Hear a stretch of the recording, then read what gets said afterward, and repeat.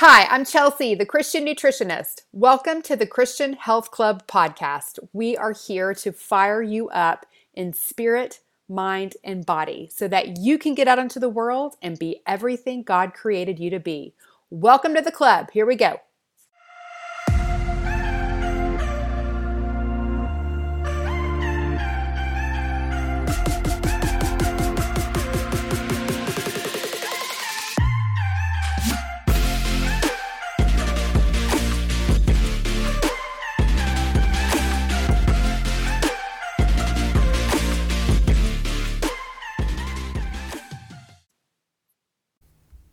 Hello, my friend. Welcome back to the club. How are you today?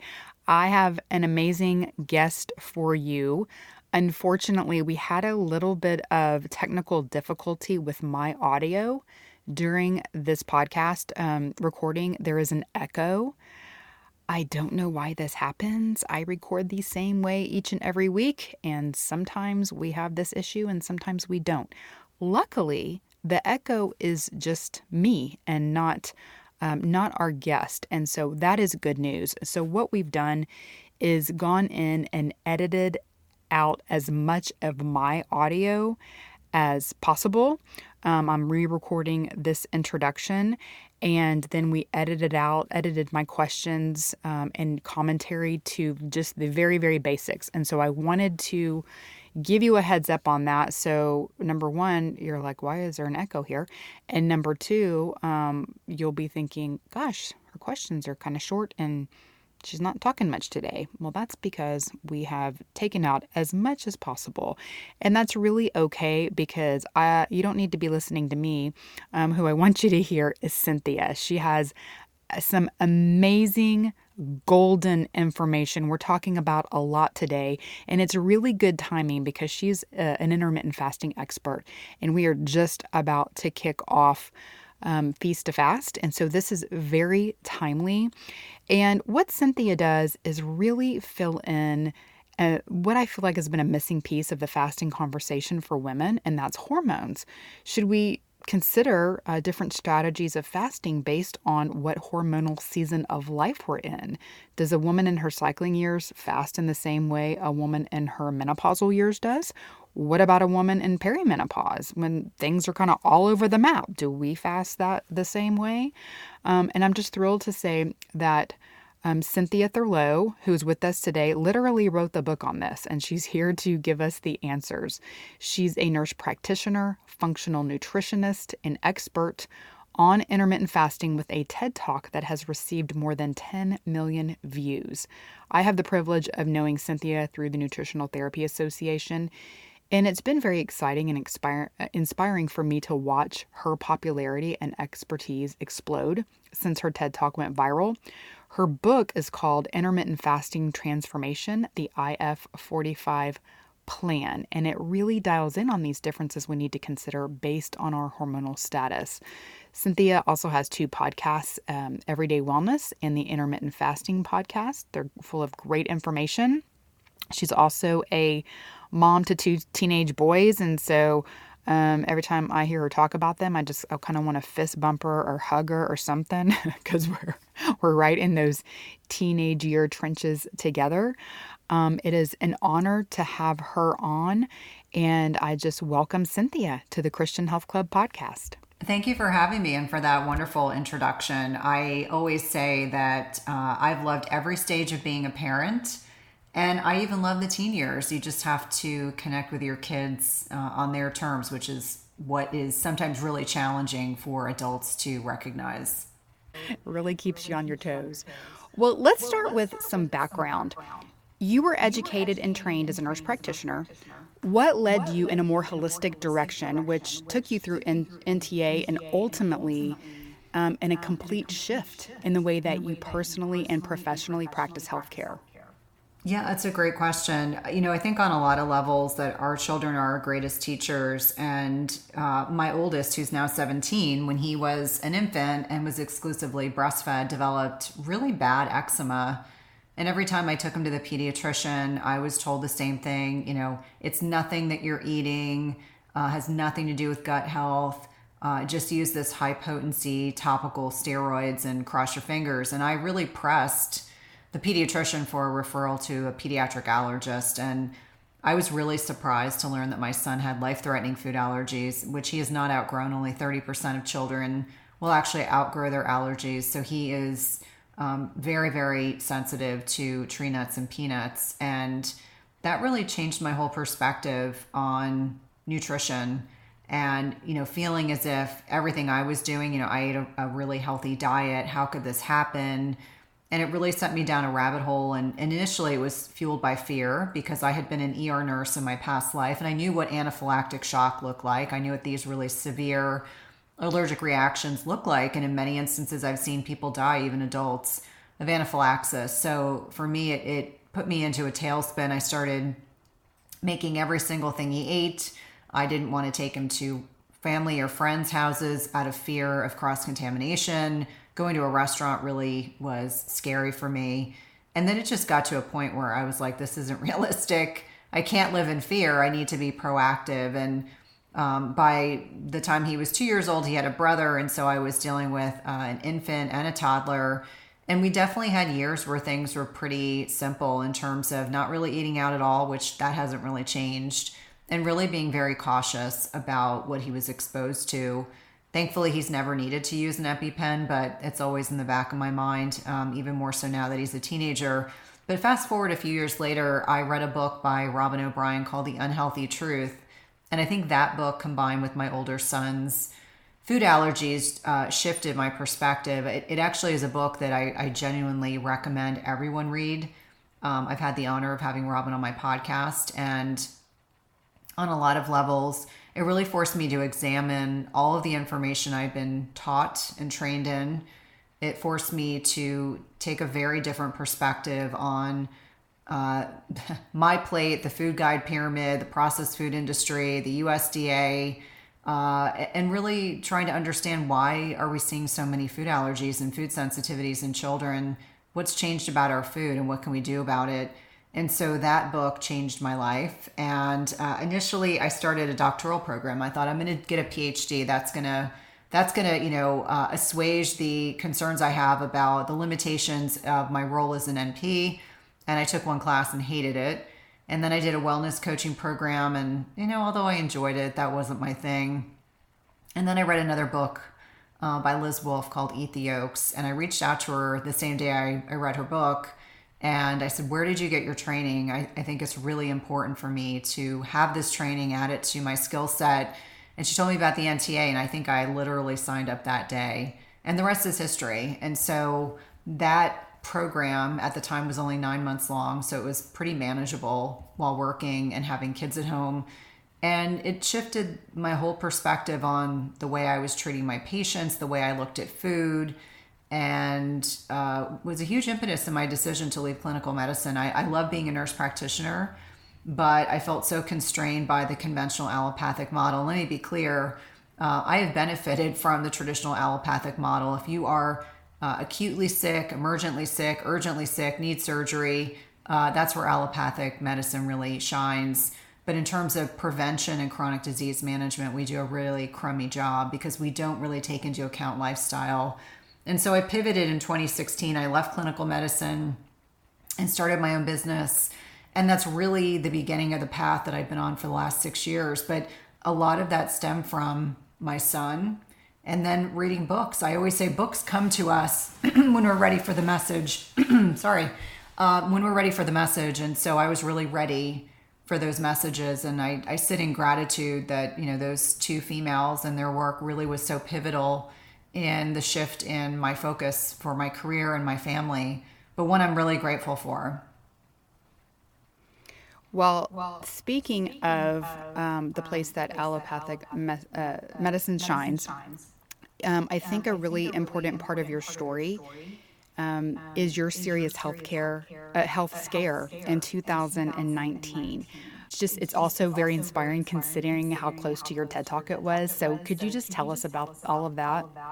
Yeah, no, it's a story that I'm always comfortable sharing. I think sometimes podcast hosts are perceived that I don't want to share. And I do think it can be an inspirational story. So my husband and I he went on a business trip and I went with him for the first time.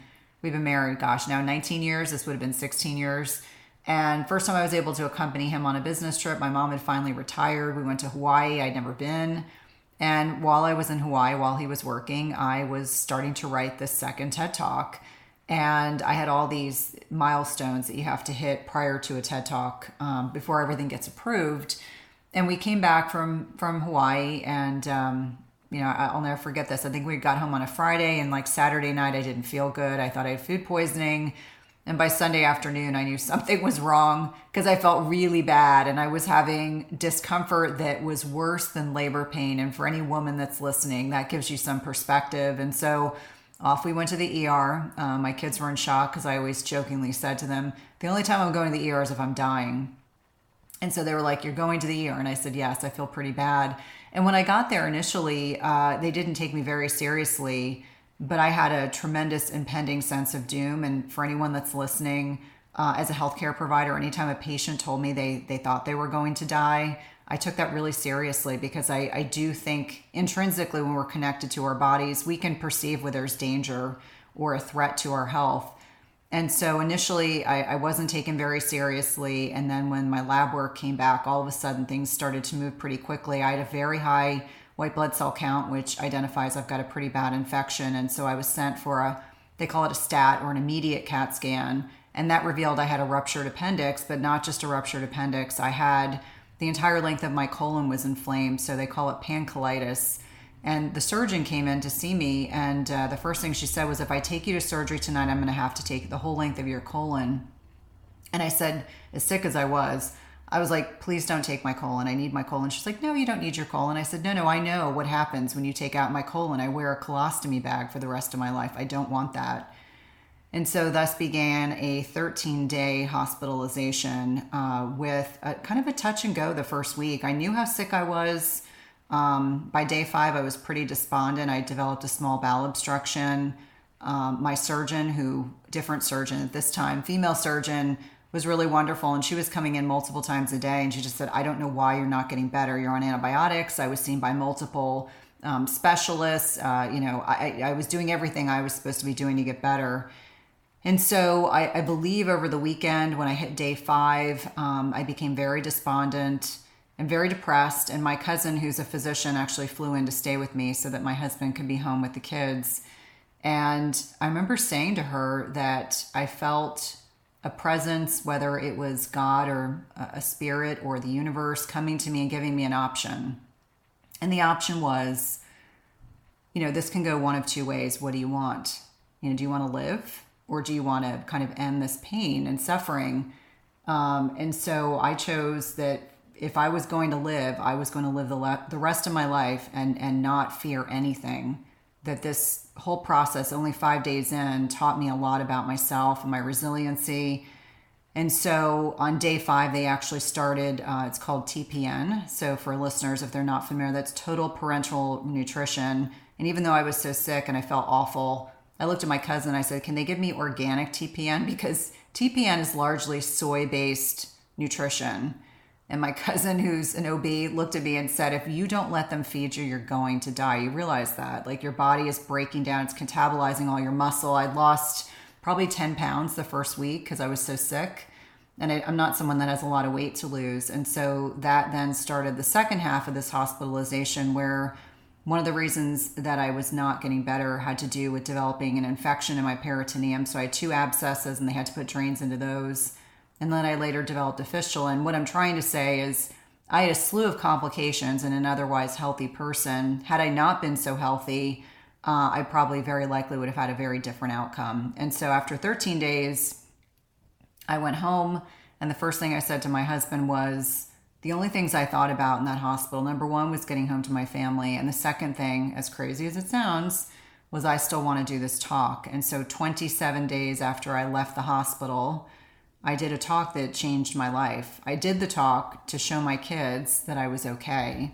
And that was the only intention I set, was that I wanted to go and do that talk. The irony is I did that talk with a ruptured appendix and then had it out 10 days later. And I really didn't think more about that talk other than when I got home and I was like, okay, it'll probably come out in May, and, we'll kind of move forward. And, I was getting healthier and stronger day to day, week to week. And I went to South Carolina for that TED Talk with my surgeon's blessing because I was doing so well. But I'll be the first person to tell you that I think the universe gives us opportunities to grow, and through adversity comes opportunity. And so the rest of my life is really dedicated to demonstrating to people that we are far more capable and powerful than we realize, and that we should never shrink from challenging times in our lives. I don't think the obstacles that were put in my path were there to do anything other than to make me move. Not that I was living a life where I wasn't finding things to challenge myself, but I don't think I would be where I am today had I not had that experience. And you're right, as a healthcare provider and spending 20 plus years taking care of very sick patients in the hospital, I can tell you there is nothing more humbling than being in a position where you have to fully surrender to the people taking care of you. And that is, for people that like to be in control, is very challenging, but not in a way that's bad. I feel really grateful. In fact, I keep in touch with most of the providers that took care of me, especially the nurses, many of whom went on to become nurse practitioners after that. And so on a lot of levels, I sit in gratitude that I went through that, as hard as it was on my family and myself, emotionally and physically. I wouldn't be who I am today had I not been through all that. I think that's a really a good example of a major obstacle that turned into just made you pivot, and in that presence, God, that you felt just reassuring you it was going to all be okay. And then from then, being in that kind of vulnerable position, just making that decision, like I'm going for it, and that is how we're going from here. And I just love all of that. Well, thank you. Okay, well, let's get to the meat of our topic. Let's just kind of start with the very basics about why fasting is so beneficial for women. Well, and it's interesting because a podcast got published yesterday, and so I've been having to defend my position on fasting and women. We wouldn't be here as a species. We wouldn't be here from an ancestral health perspective if our bodies couldn't go through periods of time where we had access to food and when we didn't have access to food. I think on a lot of levels over the past 50 to 100 years, the processed food industry has done a really great job convincing us that we need to be eating frequently. We need to eat a very carbohydrate dense diet. And I'd be the first person to say that fasting can be incredibly therapeutic for men and for women. When we acknowledge that only 7 to 8% of the population is metabolically healthy, and we can unpack what that represents, most, if not all of us, would benefit from eating less frequently. And so depending on where a woman is in her lifestyle, under 35, really at peak fertile years, 35 to 50, really the years of perimenopause, or menopause, 1 year without a menstrual cycle, and the average age here in the United States is 51. When we really consider all of those factors and lean into our physiology, understanding that there are times when we should fast during our menstrual cycle and times we shouldn't, understanding that the role of lifestyle becomes increasingly critically important as women get older, and lifestyle is really pointing at sleep quality, managing our stress, anti-inflammatory nutrition, right types of exercise, especially strength training, gut health, exposure to toxins. Those become much more significant to us as we get older. But to somehow suggest, and I'm kind of framing this in the perspective of the feedback I've gotten over the last 24 hours, to somehow suggest that fasting is dangerous for women or is not aligned with an ancestral health perspective really speaks to the fact that the processed food industry and my plate and a lot of food narrative has been so largely misshapen. And I use some of the recent, there was a recent White House meeting that brought in some of the representatives from Tufts School of Medicine and their nutrition school, and really speaking as an example to this plant-based narrative. And I think it really does us a disservice if we are convincing ourselves that we need to eat frequently, that we need to eat a protein-devoid diet. We're designed to be omnivores. We are designed to eat meat. We are designed to eat a good amount of protein, healthy fats, lots of vegetables. low glycemic fruits. But unfortunately, we do exactly the opposite. And certainly what I was telling my patients 15, 20, 25 years ago is completely the antithesis of what I would share with individuals now. I mean, I always say know better, do better. But if nothing else, understanding the role of different types of macronutrients and meal timing and food frequency and how that can, really reflect upon not just body composition, but just overall health and metabolic flexibility. And so that's really the place that I speak from. I really try not to fearmonger. I know there's certainly a lot of people on social media that like to do that, but I really come from a very science and research based perspective, trying to offer information that's helpful and certainly information that people can take back and utilize the beauty of the N of one. Everyone that's listening, there may be different variations to, what does intermittent fasting or eating less often mean and represent for you. Could look very different for each one of us. Let's talk about what we need to be considering in each of these phases of our life, the reproductive or active cycling years, perimenopause, and then menopause. Yeah, it's a really important consideration. And let me be really clear. Most of the research that's been done on intermittent fasting has really looked at animal models. And last time I checked, we don't have the gestational composition as a mouse or any other type of mammal they're doing research on. And the rest of it's been done on men and obese menopausal women. So there still needs to be continued efforts to include younger women in research. There's certainly emerging research on PCOS and fasting, which is certainly heading things in the right direction. But as it pertains to life stage, women that are 35 and under, even if they're choosing not to start a family or have a child, it's important to understand that your body is really geared for reproduction. This is really when your hormones in most instances are optimized to achieve and maintain a pregnancy. And so understanding there are certain phases of our menstrual cycle. If we look at a 28 to 30 day cycle, roughly from day one, which is bleed day, up until ovulation, let's say it's day 14, that's the follicular phase. This is when estrogen predominates in the menstrual cycle. Estrogen is an insulin sensitizing hormone. It's also the hormone that allows us to do more intense exercise. It allows us to have a lower carbohydrate, even ketogenic diet, if that's what we're leaning into. And then after ovulation, we have progesterone predominates. It's the luteal phase. And so progesterone is a different hormone. I always tell everyone that, we really want to find balance. The body is always looking for homeostasis. And so progesterone certainly helps with that. This is the phase of the menstrual cycle women may have less. They may have less energy. So this is less intense physical activity. Understanding in the luteal phase that they tend to be less insulin sensitive. This is also a time that you may not be able to buffer a very low carbohydrate diet.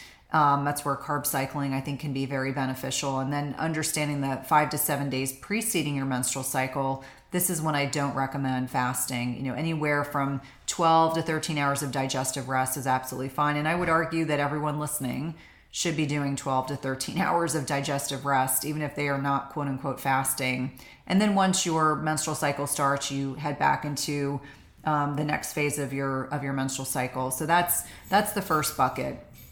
Also understanding that these women that are at their peak fertile years, they're getting cues from everything on the outside, as well as, if their body perceives that intermittent fasting is too much stress on the body. Remember that fasting is a form of hormesis or hormetic stress, so beneficial stress in the right amount at the right time. But if the body perceives that it's too much stress, they may get alterations in their menstrual cycle. And I do think of the menstrual cycle in your period as a barometer of stress in your life. So think about if you've ever gone through a really stressful period of time and your period changes. Maybe you're not pregnant, but you may skip a cycle. I always say we want to be really thinking about the menstrual cycle as a barometer of our health. So same as blood pressure and pulse and temperature and respiratory rate, that menstrual cycle is certainly a report card of our health. So that's that bucket of women. And then perimenopause, and things change. What people don't realize is late 30s, early 40s, you're there. Whether you're cognizant of it or not, you may notice subtle changes in perimenopause, 5 to 15 years. I always say it's usually really 10 to 15 years prior to menopause. And finding out like what age your mom was that she went into menopause might be a good gauge to determine when you will, but that's not 100%. Something to consider is that we're not as stress resilient in perimenopause. So you may notice as your ovaries are producing less progesterone that you may experience more anxiety and depression. You may have sleep disturbances. You might start feeling a little weight loss resistant. Maybe you've never had issues with your weight or maintaining body composition. All of a sudden, everything changes. And it's because with less progesterone produced by the ovaries, the adrenal glands are helping to step in and lend a hand, if you will. But in that setting, you'll get a degree of estrogen dominance. So this relative imbalance. Remember, I said we're looking for balance, but in perimenopause, this starts to shift. And so women may start having tender breasts, heavier, I used to call them crime scene periods, weight loss, weight loss resistance. They may feel puffy and bloated. Again, the sleep disturbance, depression. And a lot of women in this stage get put on antidepressants. They get put on anti-anxiety medication. And really what they probably need is some progesterone support. But getting back to fasting in women in this stage of life, we really have to be mindful of sleep quality. I tell everyone if you cannot sleep through the night, I cannot get you to lose weight. It is that critically important. And if you're not sleeping, don't add in fasting. Remember what I said earlier, it's a type of hormesis, beneficial stress in the right amount at the right time. We have to manage our stress. We absolutely positively can't do 5 minutes of meditation once a week. There has to be an active practice every day to manage our stress because, as I mentioned, our adrenals kind of step in to help with progesterone. So they already have an increased burden at that stage of life. Anti-inflammatory nutrition, which I know you talk a lot about. So that's really poking a finger at gluten and grains and dairy and alcohol and sugar and soy. And alcohol in particular can erode our sleep quality. We know it can be inflammatory. We know that our body processes it as a toxin. This is not to suggest that every person listening can't manage alcohol, but I see a lot of women who want to drink like they did at 20 when they're 45. And it really can be problematic, especially coming out of the last 2.5 years when everyone was dealing with a new normal that they had never experienced before. So perimenopause, really leaning into those lifestyle pieces, and that extends into menopause. But I do find for a lot of women, perimenopause is a barometer of how well they're taking care of themselves. So if you sail through perimenopause without too many issues, you're probably going to transition into menopause, which is 12 months without a menstrual cycle, fairly easily. That's been my experience. And menopause is 12 months without a menstrual cycle. And so in perimenopause, we're still focused in on follicular phase is when you can get away with fasting, backing off the week before your menstrual cycle. And then in menopause, women don't have as much hormonal fluctuation day to day, week to week. And in many ways, it's easier for women to fast in this stage of life along with men because there is not as much hormonal flux. And so they still lean into the lifestyle pieces. That's critically important. There are a lot of women, because I get messages almost every day on social media, or my team does, people who struggle to figure out why intermittent fasting isn't working for them. And so I always say, go back to the basics. What's sleep like, stress management, anti-inflammatory nutrition. You cannot eat the way you did at 18 when you're 45 or 50. You just can't. And I think we really have to not come from a scarcity mindset. We need to think about intellectually why and how certain foods no longer serve us. And I'll give you an example. I put an autoimmune issue into remission by going gluten-free when I was 40. And then when I was 45, I realized I no longer tolerated dairy. And so I've been dedicated gluten and dairy free that entire time. And a lot of it has to do, I don't feel good when I do those, when I consume those foods. And so really getting honest with ourselves of what no longer serves us. The other thing that I think is important for middle-aged women, and this ties into fasting as well, is that, the value of understanding that as we are not making as much estrogen heading into menopause, we start losing some of these people-pleasing tendencies. And so I think for a lot of women, myself included, I've been a people pleaser my entire life. I'm now a reformed people pleaser. You start speaking your mind more and you stop pleasing others in a capacity that is not sustainable. And so really understanding that having healthy boundaries is very, very important in navigating that time frame. But that's typically that's an overview about how I recommend women at peak childbearing ages versus perimenopause versus menopause. And I find a lot of women really they navigate menopause really nicely by fasting. But the caveat being those lifestyle pieces have to really be dialed in order to do so successfully. Most people that are probably listening to this podcast, they're already aware of a nutrient dense whole foods diet.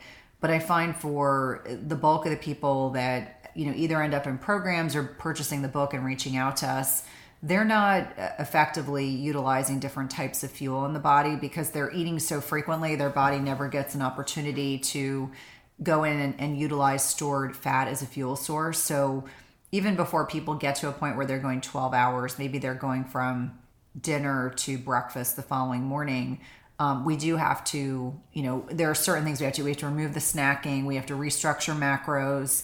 And then I feel like people can do those longer periods of time. Because if someone goes from being a couch potato, eating a standard American diet, and trying to fast, they're going to struggle because their body does not effectively utilize different types of fuel substrates or different types of fuels in their body. And so that can be a little bumpy. And so it's really I think very methodically about what are the steps that are going to get at people from being predominantly utilizing glucose as a fuel source, which is a quick burning source of fuel. And you'll know that you're a sugar burner, if you will. If you get hangry in between meals, you can only go to 2 to 3 hours without getting hungry. You're weight loss resistant. You have energy slumps. You want to take a nap after a meal. That's not efficient use of fuel in your body because your body is designed to go through periods of food scarcity, even if the processed food industry tries to convince you otherwise. And so a lot of the work that my team and I do is really helping people understand what is metabolic flexibility, how is that defined, how do we create habits in our personal lives that can help with that. So even before we get to 12 hours of digestive rest, which my Italian mother would be the first person to tell you, there's no snacking between meals. There's no dessert every night. There's no popcorn after dinner every night. Before you even get to that point, you have to stop the snacking, which will force you to restructure your macros, which are protein, fat, and carbohydrates. And then people are ready to even have 12 hours of not eating. Because let's be honest, we've convinced our patient population that they need to have snacks and mini meals to quote unquote stoke their metabolism. And what it's actually doing is it's making us metabolically sick. And so I think that's an important kind of distinction to make sure that caveat is kind of added so that people don't assume if they're going from being sedentary and eating a highly processed, hyperpalatable diet that they can suddenly jump to, okay, now I'm going to fast for 16 hours. I don't see that being successful. So that's why we have these little, as we're kind of moving along the continuum, these are the things you need to do to set yourself up for success. I would guess the average woman probably consumes 40 to 50 grams of protein a day. And it's important to understand that, especially north of 40, sarcopenia, which is muscle loss with aging, is not a question of if, but when.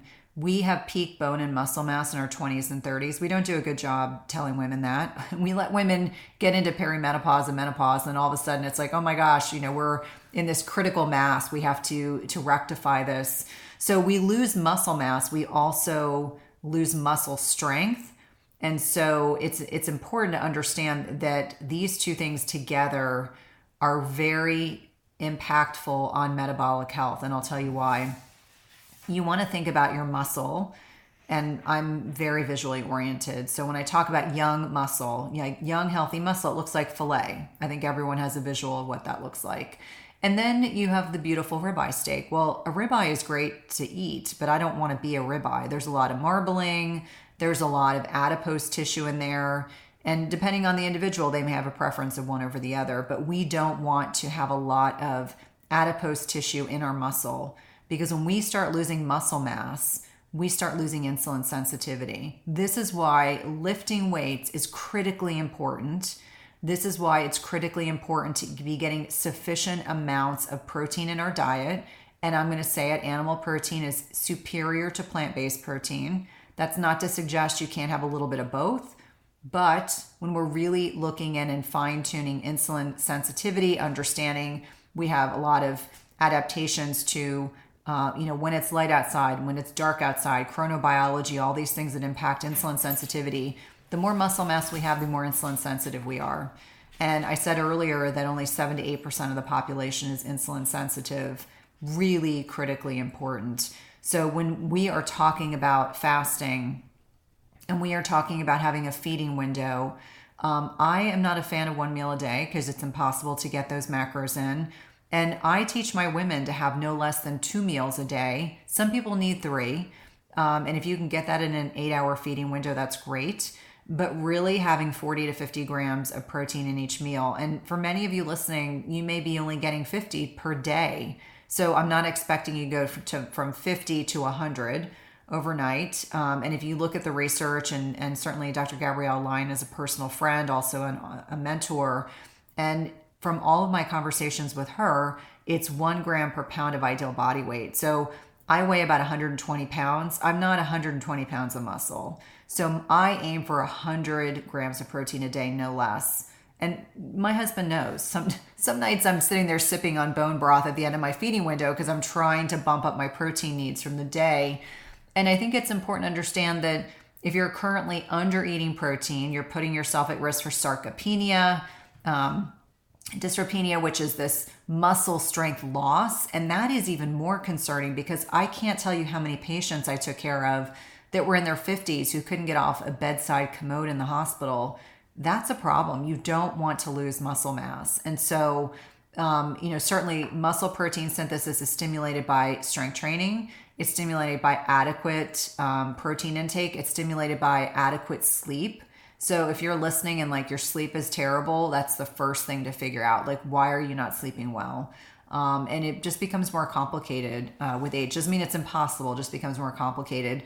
But I would say protein is the most important macronutrient. In fact, I try really hard when I travel to show photos of things you can get. Like almost always you can get a naked burger and just have a salad. I ate that a lot when I've been traveling recently because sometimes you go in places and it's like all fried stuff.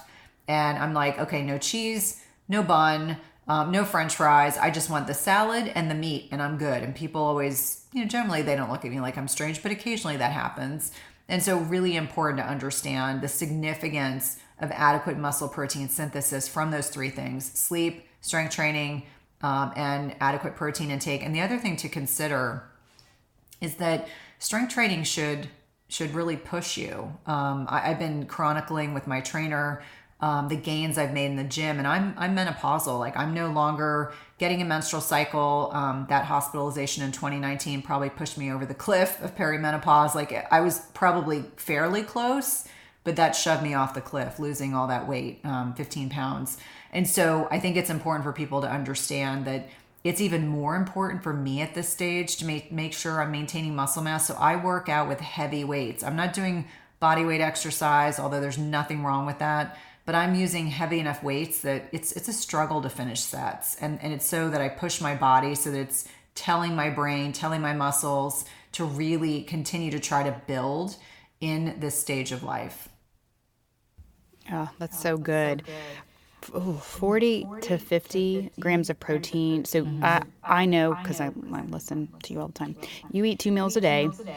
And so you're aiming for that 40 to 50 per meal. What is a meal like? Can you give us an example of because one burger patty, that's typically not going to be enough. Are you trying to get that all in one meal or just in your feeding window?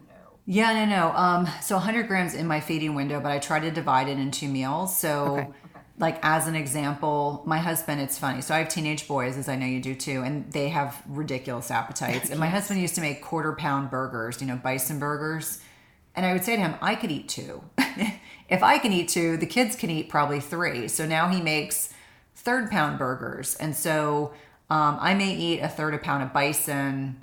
Maybe I'll eat a burger and a half, and then I'll usually have a couple eggs. Like I'm on a bison burger and deviled eggs kick, and I go through periods of time where I want certain types of protein, and I'm eating a lot of cabbage, like cabbage slaw. And so I average 50 plus grams of protein. So each egg is 6 grams of protein. And so if you eat 3 or 4 of those, you can get 18 to 24 grams. So I'm definitely in a meal like that, probably closer to 60 grams. And I didn't start off that way. Let me be really clear. But I think it's understanding like how many grams of protein is in an 8-ounce steak? How many grams of proteins in half a pound of chicken? We had the four of us ate a good sized chicken the other night, and my husband was laughing. He's like, "There's nothing left," because two people like dark meat, two people like white meat, and we just ate the entire bird. And my husband was like, "Gosh, I remember we could make that last for 2 meals." And I was like, "No, not with teenagers." But I think for everyone that's listening, I've been doing this for so long. This is now 3 or 4 years of this that I can eyeball a protein size, and I have a very good sense. But a lot of what I do is non-starchy vegetables and some type of protein. And as an example, I don't eat a lot of fish, and it's not that I don't like fish. It's just my family doesn't particularly like fish. So if I eat fish, it's usually when we're out or if my husband picks them up. So I had a good sized tuna steak the other night. Sometimes it's salmon. We do eat shellfish, but we generally like beef and bison. And we kind of went down the rabbit hole of trying some exotic meats. Some were winners, some were not. Wild boar was good. Elk was good. We weren't huge fans of ostrich. That was a little bit dry. But it's understanding that you may start with 30 grams in a portion, and that's okay. But over time, you want to be pushing the protein grams up as you are, feeling more comfortable. Now, people will tell me, "Oh my gosh, I'm so full when I eat that much protein." I'm like, "Good." Because then you don't want to eat more food. Then there are specific hormones and mechanisms in the body that will hit those satiety cues that you're like, "I don't want to eat another piece of food. I'm totally full." I'm not a fan of people restricting their food intake. Like, that's very important. No one should ever white knuckle it through fasting. Today's a good example. I lifted very heavy legs yesterday, and when I was done working out this morning at like 9, I was like, "I'm really hungry." And so I broke my fast a little earlier than I do typically because I was hungry. So I'm not a fan of people not leaning into the cues that their body's giving them. The caveat being, you can't intuitively eat if you're not metabolically healthy. And so for many people, they may have to go through a period of time where they get to a point where their body becomes fat adapted, when their body's able to use fats and glucose as fuel substrates, when they can understand, how does your body feel when it's full? How does your body feel when you're craving foods? Like, why are you craving food? It's not to say that there's anything wrong with, like I have an obsession right now with cabbage. I'm not sure why. I always say, clearly I need some phase 1 or phase 2 liver detoxification support because that's what my body's craving. But understanding, like, are you craving something carby, like chips or ice cream because you're stressed? Are you not hitting your macros and that's why you're craving food that doesn't have a high nutrient profile? Did you get really terrible sleep? Because I know when I don't sleep well, I don't crave broccoli. I'm going to crave crap. And so understanding your body well enough to lean into the information it's trying to share with you. Yes, I'm with you on all that. Thank you. That's such good information. What are your thoughts on protein powder? Are you a fan, in favor of I'm a incorporating that? realist. Yeah, I'm a realist. I mean, we have protein powder in my house. We have creatine in my house. I have two very athletic boys. One plays varsity football and lacrosse. The other one's a competitive swimmer. And I can't get over how much food they can eat. But yeah, we do have high quality grass fed whey. Like, I like Marigold. That's the brand that we have. And I also have bone broth protein because I don't eat dairy. I probably have tried multiple plant-based protein powders. I don't generally like them, but in terms of cleaner options, Truvani, which is Food Babes, and I have no affiliation with them. Food Babes product, I think that tends to be a cleaner option. But I'm a realist, and do I have protein powder a couple times a week? Sure. It just depends on what my day is like. Because when I open up my feeding window, I know how much protein I want to bolus in that first meal. And so sometimes that could very well be a protein shake, and then an hour later I sit down and eat a meal. So I think you want to make sure that the ingredient profile is really clean. I'm not a fan of, there was actually a really good study done recently on non-nutritive sweeteners, and it was looking at sucralose and NutraSweet, and stevia was kind of lumped in there along with saccharin. And I don't know anyone that's using saccharin anymore, but it was looking at the net impact on oral glucose tolerance as well as the gut microbiome. And so I tell everyone, no one should be consuming sucralose or NutraSweet. because there's no nutritional value, and they can disrupt the health of the gut microbiome. I'm not sure in that study what type of stevia they were looking at. Was it, Coca-Cola's product that's Truvia, which is kind of crappy, or did they have like organic stevia that was in an extract? And so that information I wasn't able to readily find. But I think you want to find as clean a product as possible without junky. When I say junky, like stevia, in most instances I don't have a problem with, but sucralose I have a big issue with. In fact, my son wanted an energy drink, and it was kind of a battle of wills. And I kept saying to him, if you understood what sucralose does in the body, and he was like, I don't care, Mom. And so I think a lot of people, exactly, like a teenager. And so I said, I just want you to eat the cleanest option available if that's what you're choosing to do. And so getting back to your original question, generally no, but I do like people to eat whole, real food. I think a lot of women get into this habit of just eating protein bars or just having protein powders and not actually eating a real meal. And the satiety from a real meal is very different than what you get from a powder or a shake, in my humble opinion. Yeah, I feel kind of cheated if I haven't been chewing something. Yes. So yes, I definitely don't feel satisfied after a protein shake like I would like eggs and bacon or something like that. Okay, I know we're kind of getting close in time. Just a few more questions. I really would value your insight on this as a clinician and a menopausal woman. What are your thoughts on hormone replacement therapy? I think that's a great question. So I finished my medical training in 2001, and this was right before the Women's Health Initiative came out. And obviously my whole background's ER medicine and cardiology. And so I was happy to say I didn't have to deal with the aftermath of the Women's Health Initiative. But we have a whole generation of clinicians and females that are paranoid to take hormone replacement therapy. I am pro hormone replacement therapy for the right person. There are women who don't want to be on hormone replacement therapy, but the more I read about cognition, there's a great book by Dr. Lisa Mosconi called The XX Brain. That book really started to shift my perception because, I was of the belief of, I was open-minded to it, but I wasn't sure if it was the right decision for me. But when I read that book, it really shifted my focus. Another great book is Why Estrogen Matters by Dr. Avram Bluming and Carol Tavris. I've had them on as guests. They are phenomenal resources. He's a physician, actually an oncologist, and she is a PhD researcher. And when you really look at the research from the WHI, you realize that it wasn't even a healthy population of women that they were looking at. They were looking at women that were 10 plus years into menopause. They were looking at women that had been smokers, that were obese, that had high blood pressure, a lot of metabolic issues. And they extrapolated a lot of really poor quality data, which influenced an entire generation of clinicians. And so if you really, that's a great resource. I highly recommend it. Those two resources really present information that's very suggestive that for optimizing cognition, bone health, heart health, etc., reducing inflammation, being more insulin sensitive, that considering HRT is not a bad idea. Now, I can tell you that I have a mixed bag of women in programs, some of whom have no interest in being on HRT. And I always say knowledge is power. So read the resources and you and your clinician sit down and decide what you want to do, how we get to navigate our choices of how we manage and mitigate middle age on our own.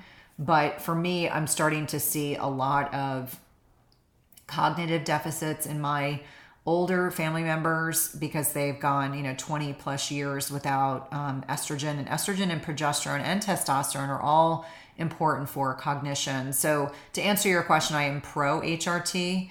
You have to do all the other work first, though. If your healthcare provider gives you HRT before you've done the sleep and the stress management and the nutrition stuff and the right types of exercise and gut health, you're going to probably be the person that ends up gaining a bunch of weight. And no woman in menopause or perimenopause wants to put more weight on. The changes in body composition are real. I do fervently believe that, when someone has all the other things optimized, that progesterone and estradiol and testosterone can be very helpful. I also think a lot about most women in perimenopause and menopause have got underactive thyroids. And so really finding a practitioner that is talented enough to be patient with dosing. Right now I'm on compounded thyroid medication because nothing that was the typical medical grade stuff was getting my thyroid optimized. I take oral progesterone at night, which I love because it has a little bit of an acute release and then a sustained release, so it helps me fall asleep. Right now I'm using some testosterone cream, and we're working on an estrogen patch, but I've been on estrogen and off estrogen, and so right now we're in an off estrogen phase, trying to fine tune the thyroid before we bring that back on. But I think it's a highly bio-individual question, but I don't think women should fear replacing hormones. One thing that's important for people to understand is that 100 years ago, the average woman died at 47. And so I know this because of when I did my first TED Talk, it was a statistic that kind of blew me out of the water, because at the time I did that talk, I was that age myself. And women are living longer. We're living longer for a lot of different reasons. So definitely a conversation that every woman needs to have with their provider. And if they're not getting the answers that they're looking for, they should seek consult with physicians and nurse practitioners that are savvy with hormone replacement therapy. Thank you for that. I think too, especially in these perimenopausal and then going into menopause, and people have, I have some clients that really have so many things dialed in, and they cannot sleep. We've done everything else, and I'm like, it might be time to look at a progesterone helper. I've heard you call progesterone the mellow sister. I love that. Oh, it's wonderful. I mean, it's funny. I don't think so it's interesting to me. My late 30s, I definitely remember that's the start of when I stopped sleeping as well. But I assumed it was because I had, a 4-year-old and a 2-year-old. I mean, just those things, 6-year-old. I think they were 4 and 6 in my late 30s. And so for me, I just attributed it to, my husband travels, I've got a stressful job, my kids are young.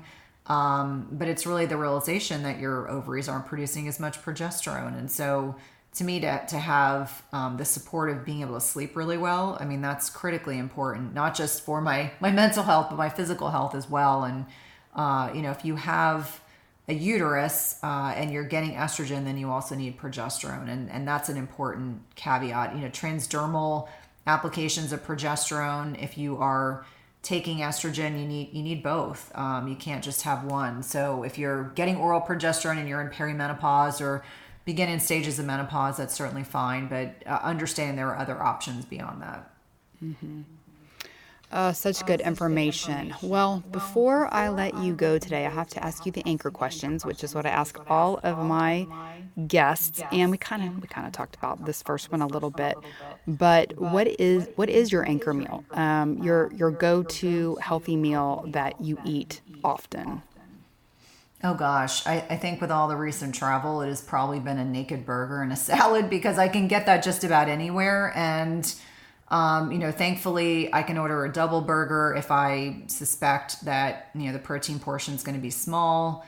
For me, that's, that's like typically my go-to. I can make that easily at home. I always have ground meat. That's a really simple, easy thing for me to do. And I've started kind of evolving away from eating a lot of poultry. So, red meat, just for me personally, really satiates me. My kids prefer it. We do occasionally eat chicken, but not a lot. You mentioned a little bit earlier, breaking your fast at 9 was a little early for you. What does your typical feeding window look like? Well, it's interesting. The more I understand about chronobiology and insulin sensitivity and what time of day it is, the more I lean into breaking my fast by 10 and, really closing my feeding window before 6 o'clock. I do a whole lot better eating earlier in the day, which sometimes can be problematic. If I'm at events, business events, and I'm eating at 7 or 8 o'clock at night, I can weather that occasionally, but that's not typically how my body's optimized. So typically the window is, 7 to 8 hours. Usually by 10 a.m. I've broken my fast. And my body genuinely is like very ready, because I get up early, get my kids out the door, I get my workout in. I like to get a little bit of work done before I break my fast, but some days that doesn't happen. So I would say 10 to 6 or 10 to 5 is usually what's optimized for me. I'm kind of the same. I usually break my fast around 9. How about your anchor verse, a Bible verse that is a favorite or just one that is speaking to you presently? It's funny. When I was in my sorority, we used to talk about Corinthians, and for me, being Roman Catholic, it's interesting that you asked me this question because I feel like Catholicism doesn't per se focus a lot on the Bible. I mean, we talk about the Bible, but not as much about the verses. And so, Corinthians and talking about friendship is something that, for me as a female and as a middle aged woman, the older I get and the more independent my children become, the more comfortable I feel really understanding that my girlfriends are the ones who in many ways have molded me into the person that I am today. I didn't have a great, set of parents. And so my friends really helped fill in the gaps for me, whether they were even cognizant of it or not. And so that's typically where I lean. But there, in the sorority I was in, there was a lot of Corinthians used in I probably shouldn't even say this out loud, in our rituals, in a very kind of healthy way, but typically Corinthians. That's awesome. Thank you for sharing that. Well, tell everyone where they can find you, find the book. And by the way, I wanted to tell everybody there's a lot of recipes in the book. And again, Cynthia lays out the different stages and just really an overall approach to fasting. And it's such a good informational book. I recommend you pick it up. The recipes are awesome. Tell everybody where they can find that, where they can connect with you, follow you, all that good stuff.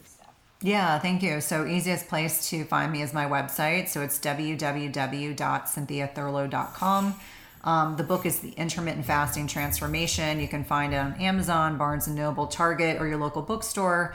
And with the last 2.5 years, I encourage everyone to support their brick and mortar businesses. I have an amazing podcast called Everyday Wellness, and I co-host the Intermittent Fasting podcast with Melanie Avalon, and that is new over the last 6 months, which has been super exciting. I'm very active on Instagram, and it's Cynthia_Thurlow_. I'm a little snarky on Twitter, admittedly. And then I would say the other place, we have a free Facebook group called Intermittent Fasting Lifestyle / my name. There are men and women in that group. You're more than welcome to join that group. It's really designed to be a helpful resource, really nice community of people, and it is totally free. Fantastic. Thank you so much, Cynthia, for being with us today, for all this good information. And I thanks everyone to listening. I hope you have a healthy and blessed week, and I will talk to you soon.